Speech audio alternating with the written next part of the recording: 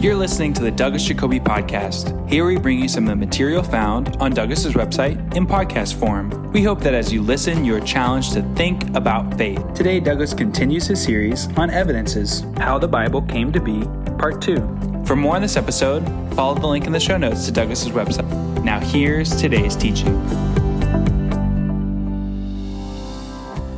How the Bible Came to Be, Part 2, the Old Testament Apocrypha. In our first class, we saw that the bulk of the Old Testament was written around 1000 to 400 BC. The nucleus grew. The Jews thought of their scripture in 3 parts: law, prophets, writings, Torah, Nevi'im, Ketuvim. And just as the Old Testament did not drop out of heaven, neither did most of the books of the Old Testament exist immediately. Many of them show signs of editing, coming out in different versions. So they're growing at the macro and micro levels. And yet the Old Testament, as we concluded, was incomplete. There is prophecy of a new covenant on the way, as in Jeremiah 31. And in Judaism, a covenant requires something to be written. The Old Testament, in other words, ends in suspense. The Messiah has not come. The new covenant is not in effect yet. In the Hebrew order, it ends in Chronicles with the Persian king, Cyrus, saying, whoever wants to go up to Jerusalem, let him go. And so they're going to make a new beginning, but and what's next? In the Greek version, we saw the Bible, the Old Testament Bible ends in Malachi, which prophesies the coming of the Messiah, who is God himself, immediately after a predecessor, an Elijah figure. Well, either way, we're still waiting. The Messiah hasn't come. And that's what we saw in the first class. So what is the Old Testament Apocrypha? Apocryphon is a Greek word meaning a hidden thing. Apocryphon. We usually use the word in the plural, apocrypha. An apocrypha would mean hidden things. Now, normally, it means something that's not included in the canon of the Bible. The canon is the rule of the Bible. It's not included. It's non-canonical. It doesn't necessarily mean that there's been suppression or that these were discovered centuries or millennia after they were written. The word apocrypha doesn't mean that there was any kind of conspiracy or suppression. And that's important. So really, it's the alternative to canonical.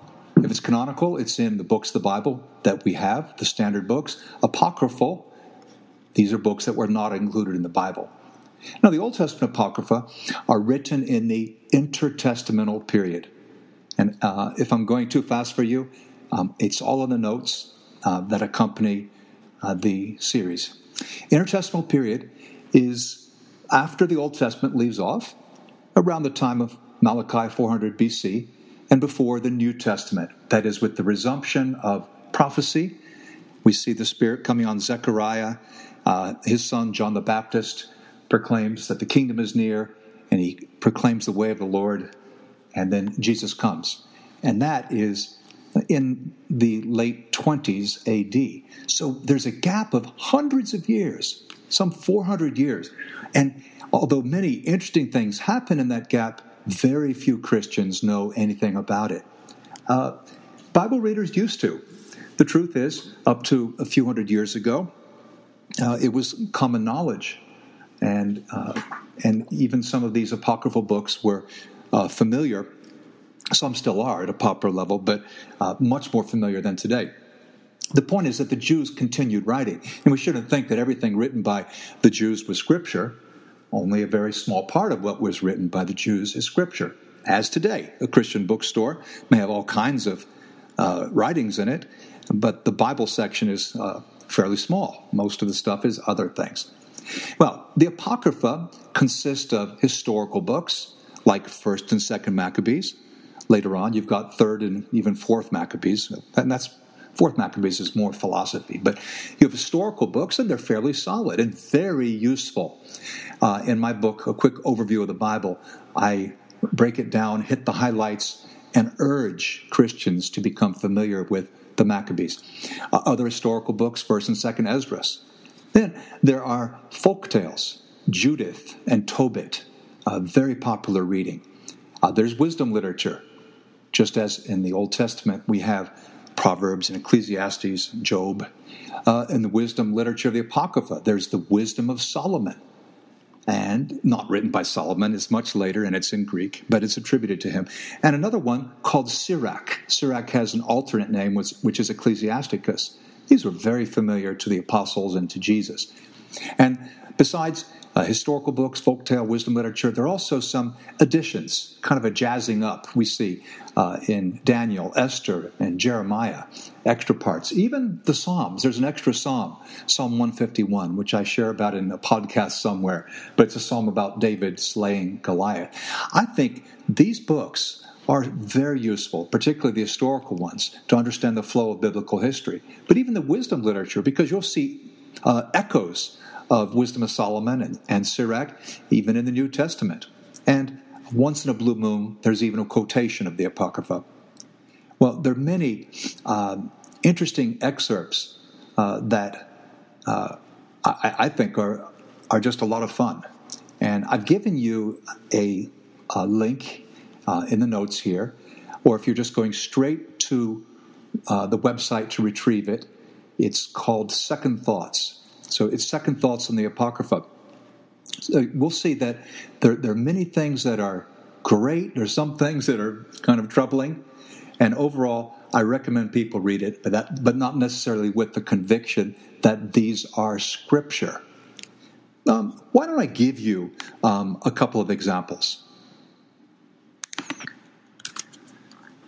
I'll admit that the first time I heard of the Apocrypha, I was taught that these books were never in the Bible. They were added in by the wicked Catholics in the Middle Ages, or right after the Middle Ages, in response to the Protestants, because the Apocrypha seemed to support many Roman Catholic practices. So I was taught that they were never in the Bible, that the Old Testament always consisted of the 39 books, and that the Protestants rejected them in the 1500s, and then the Catholics said, well, oh, no, you don't. We've always had them in our Bible, and we're going to reaffirm that these are fully inspired. Well, interestingly, in 2000, I was invited to go to Sweden because the Swedes had just come out with a new translation. It was called Bible 2000, Bibel 2000. And this Bible included the Apocrypha. I also learned that these books had actually always been in the Swedish Bibles up until World War I. So they had actually only been removed recently. In fact, even in English, the King James Bible, so popular, which was published in 1611, the original version included the Apocrypha. And so as I looked into history and the usage of the Apocryphal works by Jews and Christians, I had to admit that as a Protestant, I had been unfair to the Catholics, that they had actually been using these books for 1,500 years when they affirmed that they are scriptural, although of a secondary level. These are big words, but proto-canonical would be the books of the Old and New Testament that most of you listening to this class would be thinking of. But deuterocanonical, proto first, deutero second, deuterocanonical works, the Old Testament Apocrypha, they're in the Bible, the Catholics would say, as with the Orthodox, but they're on a secondary level of authority. I hope that makes sense. So they weren't really added to the Bible in the Counter-Reformation of the mid-1500s, at the end of the Middle Ages. No, they weren't added to the Bible.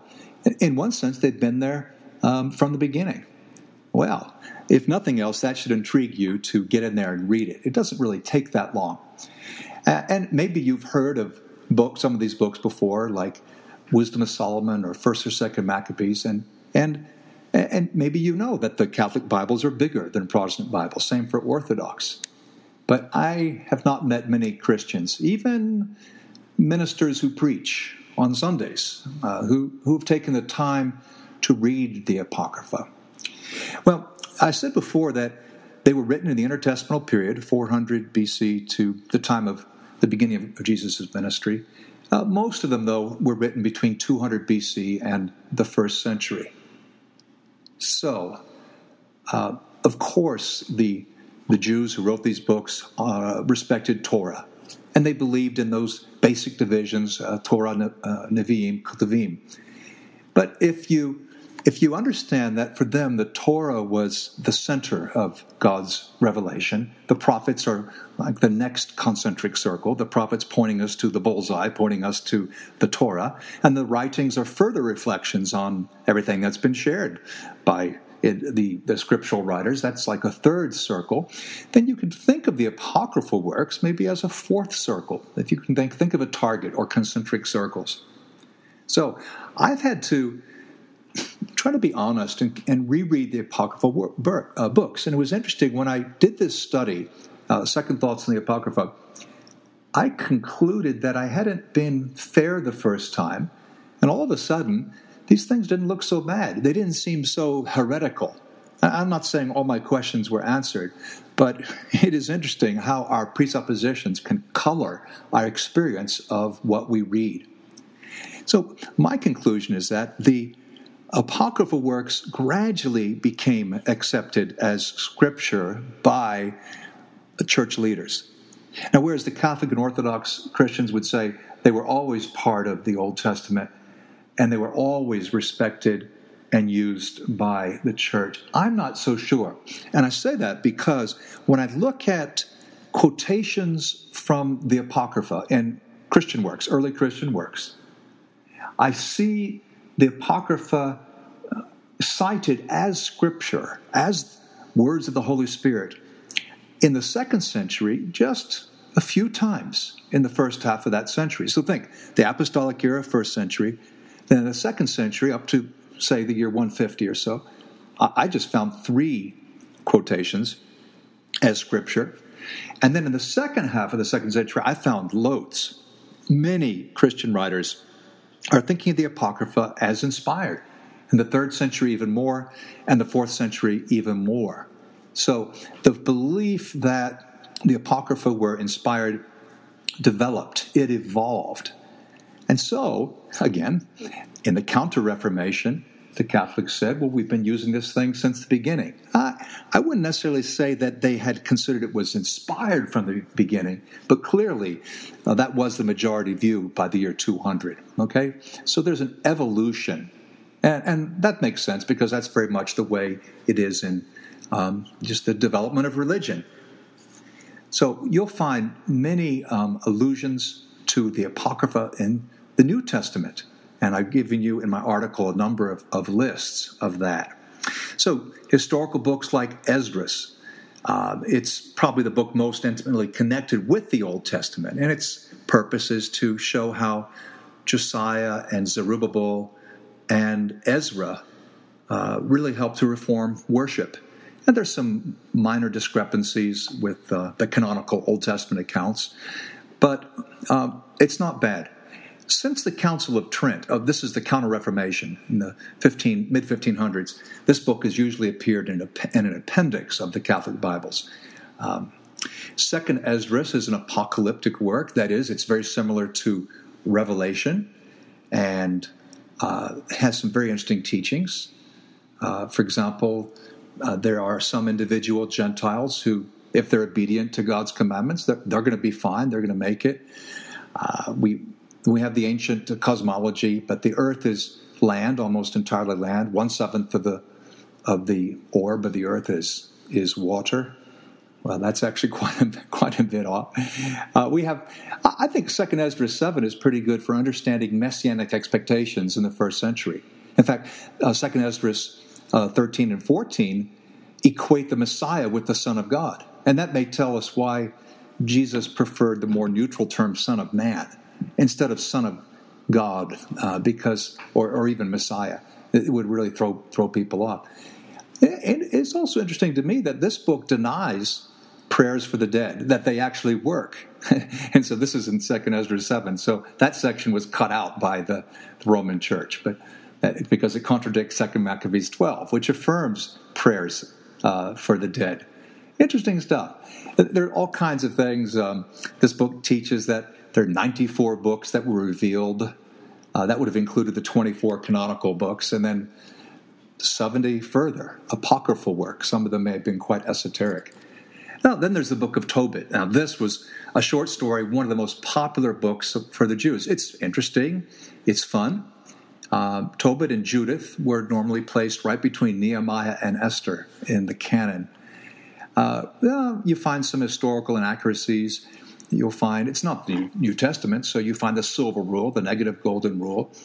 But there's some things that are inspiring, some great passages on giving to the poor. On the other hand, this was one of the first apocryphal passages that really struck me, was Tobit 12:9, where it says that almsgiving delivers us from death and purges away all sin. Just as water puts out a raging fire, so almsgiving delivers from death.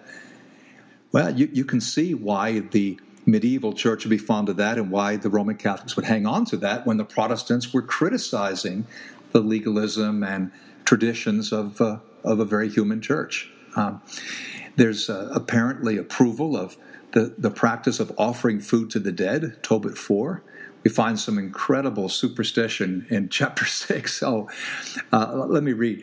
The young man said to the angel, Brother Azarias, of what use is the liver and heart and gall of the fish? And he replied, it's for the heart and liver. There's a demon or evil spirit that it gives trouble to you. You can make smoke from these in front of the man or woman, and that person will never be troubled again. And as for the gall, you anoint with it a man who has white films in his eyes, and he'll be cured. So this is a popular, it's kind of folk medicine. And we never see Jesus following this kind of advice. And even though the Jews and the surrounding nations were controlled by a fear of demons, and they had some pretty interesting medical ideas, we don't see that in the New Testament. In fact, we don't see Jesus using any special ceremonies. And again, another place in chapter 8 in Tobit, we find that a demon is driven away by an offensive odor. Okay. I've got other problems with that book, which I put in my article. Judith is another popular folktale about a beautiful woman who saves her people. Once again, we have issues. For example, Nebuchadnezzar, the king of Babylon, is placed after the exile. But probably most troubling to me is the book of Judith. We find in the final chapter, chapter 16, the view of infinite conscious torment. Before this time, there's no clear passage in the Old Testament or in the Apocrypha of people being sentenced to hell and burning forever. Woe to the nations that rise up against my people. The Lord will take vengeance on them in the day of judgment. Fire and worms he will give to their flesh. They shall weep in pain forever. That's quite a twist on the original thought in the final verse of the prophet Isaiah. There, the people are not even conscious. They're just being consumed. But in Judith, they are. And as you know, this becomes the dominant medieval view on hell. Well, we'll see similar teachings later in Sirach 7 and 4th Maccabees 9. It's not at all certain to me that Jesus endorsed this view of hell. With their extra verses in Esther, Wisdom of Solomon was written in the 1st century BC. It has some pretty cool passages about the expectations for the Messiah, and I would really encourage you to read, even if you have to just go online, read Wisdom of Solomon 2:12 to 3:9. Amazing things in there. And this book and Sirach were heavily quoted in the patristic writers. Sirach is actually the only apocryphal book whose name is known. He's Jesus. Well, Jesus ben Sirach. The book's also called Ecclesiasticus. It's often referred to in the book of James. The oldest manuscript was actually found in the Dead Sea Scrolls at Qumran, a part of Sirach that was 2,000 years old. But not everything is right. For example, don't give to the unrighteous. As a Christian, I have a hard time with that because Jesus encourages us to give, even if the person's wicked, Luke 6. We have kind of an easy divorce. If you're having problems with your wife, just go ahead, get rid of her. Or in chapter 30, if you love your son, you'll whip him often. You often whip your son. It just seems like it goes too far. But there's good advice for stock investors, chapter 31. Wakefulness over wealth wastes away one's flesh, and anxiety about it removes sleep. That's great. There's advice on etiquette and table manners, treatment of slaves. Yoke and thong will bow the neck, and for a wicked servant there are racks and tortures. That's chapter 33. And don't be ashamed of whipping a wicked servant severely. That's just not right. And it certainly doesn't even match well with the kind of slavery or servanthood that was practiced in Exodus and in the Old Testament law. It's quite different. One of the most outlandish passages in Sirach, in chapter 50, you can see prejudice against the Edomites and the Samaritans. This, by the way, I think helps us to appreciate chapter 4 of John, the tension between Jews and Samaritans. And this is what it says. With two nations my soul is vexed, and the third is no nation. Those who live on Mount Seir, that would be the Edomites, and the Philistines, and the foolish people, or the stupid people who dwell in Shechem. So you can see there the anti-Samaritan prejudice. Baruch is another book pretending to be written by Jeremiah's secretary, but it was actually written 3 or 4 centuries too late. There's a letter of Jeremiah. There's a song of Shadrach, Meshach, and Abednego with all kinds of embellishments. And the three are waxing eloquent while they're strolling about in the fire. Remember, they were thrown into the fire for refusing to commit idolatry. There's Susanna, which is found in the Septuagint and in the Latin Vulgate. There it's Daniel chapter 13, where the beautiful Susanna is the target of some lecherous elders attempt to seize her, but they're unsuccessful. You hear the name Susan in our culture, Suzanne, Tobit, could be Tobias. A number of other names we find in the Apocrypha are still given to children today. So we may not be aware of their influence, but they're there. There's Bel and the dragon, Daniel. This is in addition to Daniel. Bel is the Babylonian god. And the dragon, this book teaches that if you worship God, you'll be preserved through every trial. Of course, we know it's not really the way it is. God will be with us, but he won't remove the trial from us. Sometimes we'll just have to go right through it. Anyway. Various bloopers. We have Daniel being in the lion's den for 7 days instead of the overnighter that the canonical Daniel spent there.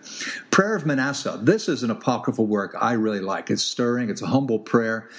The wicked king Manasseh, who did repent according to an account. You have the 2 Kings account and the 2 Chronicles account. But he prays. He pours out his heart. And it's beautiful. And in my podcast on Manasseh, I share this. I've already mentioned 1 Maccabees and 2 Maccabees, and it's valuable not just for the history it covers. It links the Testaments, but it also shows us why the Jews felt so strongly about being occupied by the Romans. Because in the Maccabean time, 2nd century BC, there was a revolution. The Jews were sick and tired of being forced to become pagan. They were forced to sacrifice swine flesh. You couldn't circumcise your children under pain of death. They were being pushed into idolatry and becoming fashionable and elite and Greek and very sophisticated. And eventually, there was a revolt, a war, in fact, and the Jews succeeded. For 100 years, they were independent before the Romans came. And anyway, all the stories are there, and you may especially appreciate the story of the martyrdom of the woman and her 7 sons. I've done a separate podcast on that. 3rd Maccabees, 4th Maccabees, I mentioned Psalm 151. So there's a lot of material there. I share my own questions about it and the history of the Apocrypha in the English Bibles, and I hope that this article will be of use to you. It's not so long, maybe 7, 8, maybe 10 pages. I would urge you to become familiar as you can, familiar with the Apocrypha, because they fill in the gaps in Jewish history and thought between the close of the Old Testament canon and the New Testament. They're useful to read. I'm not saying they're inspired necessarily, but they are useful. Now, whereas the Old Testament came to exist over a span of nearly a millennium, with parts of the Torah from the 13th century, the New Testament came to be over the course of only 50 years. And that's what we're going to be looking at in the next lesson. I certainly appreciate your listening to the series, and thank you for your interest in the issue of how the Bible came to be. We hope you enjoyed Douglas's series on evidences. For additional notes and resources, be sure to check out Douglas's website in the show notes. The website has hundreds of articles, podcasts, and videos for you to access for free. You can also become a premium subscriber and gain access to thousands of online resources from Douglas's teaching ministry. Thanks again for listening.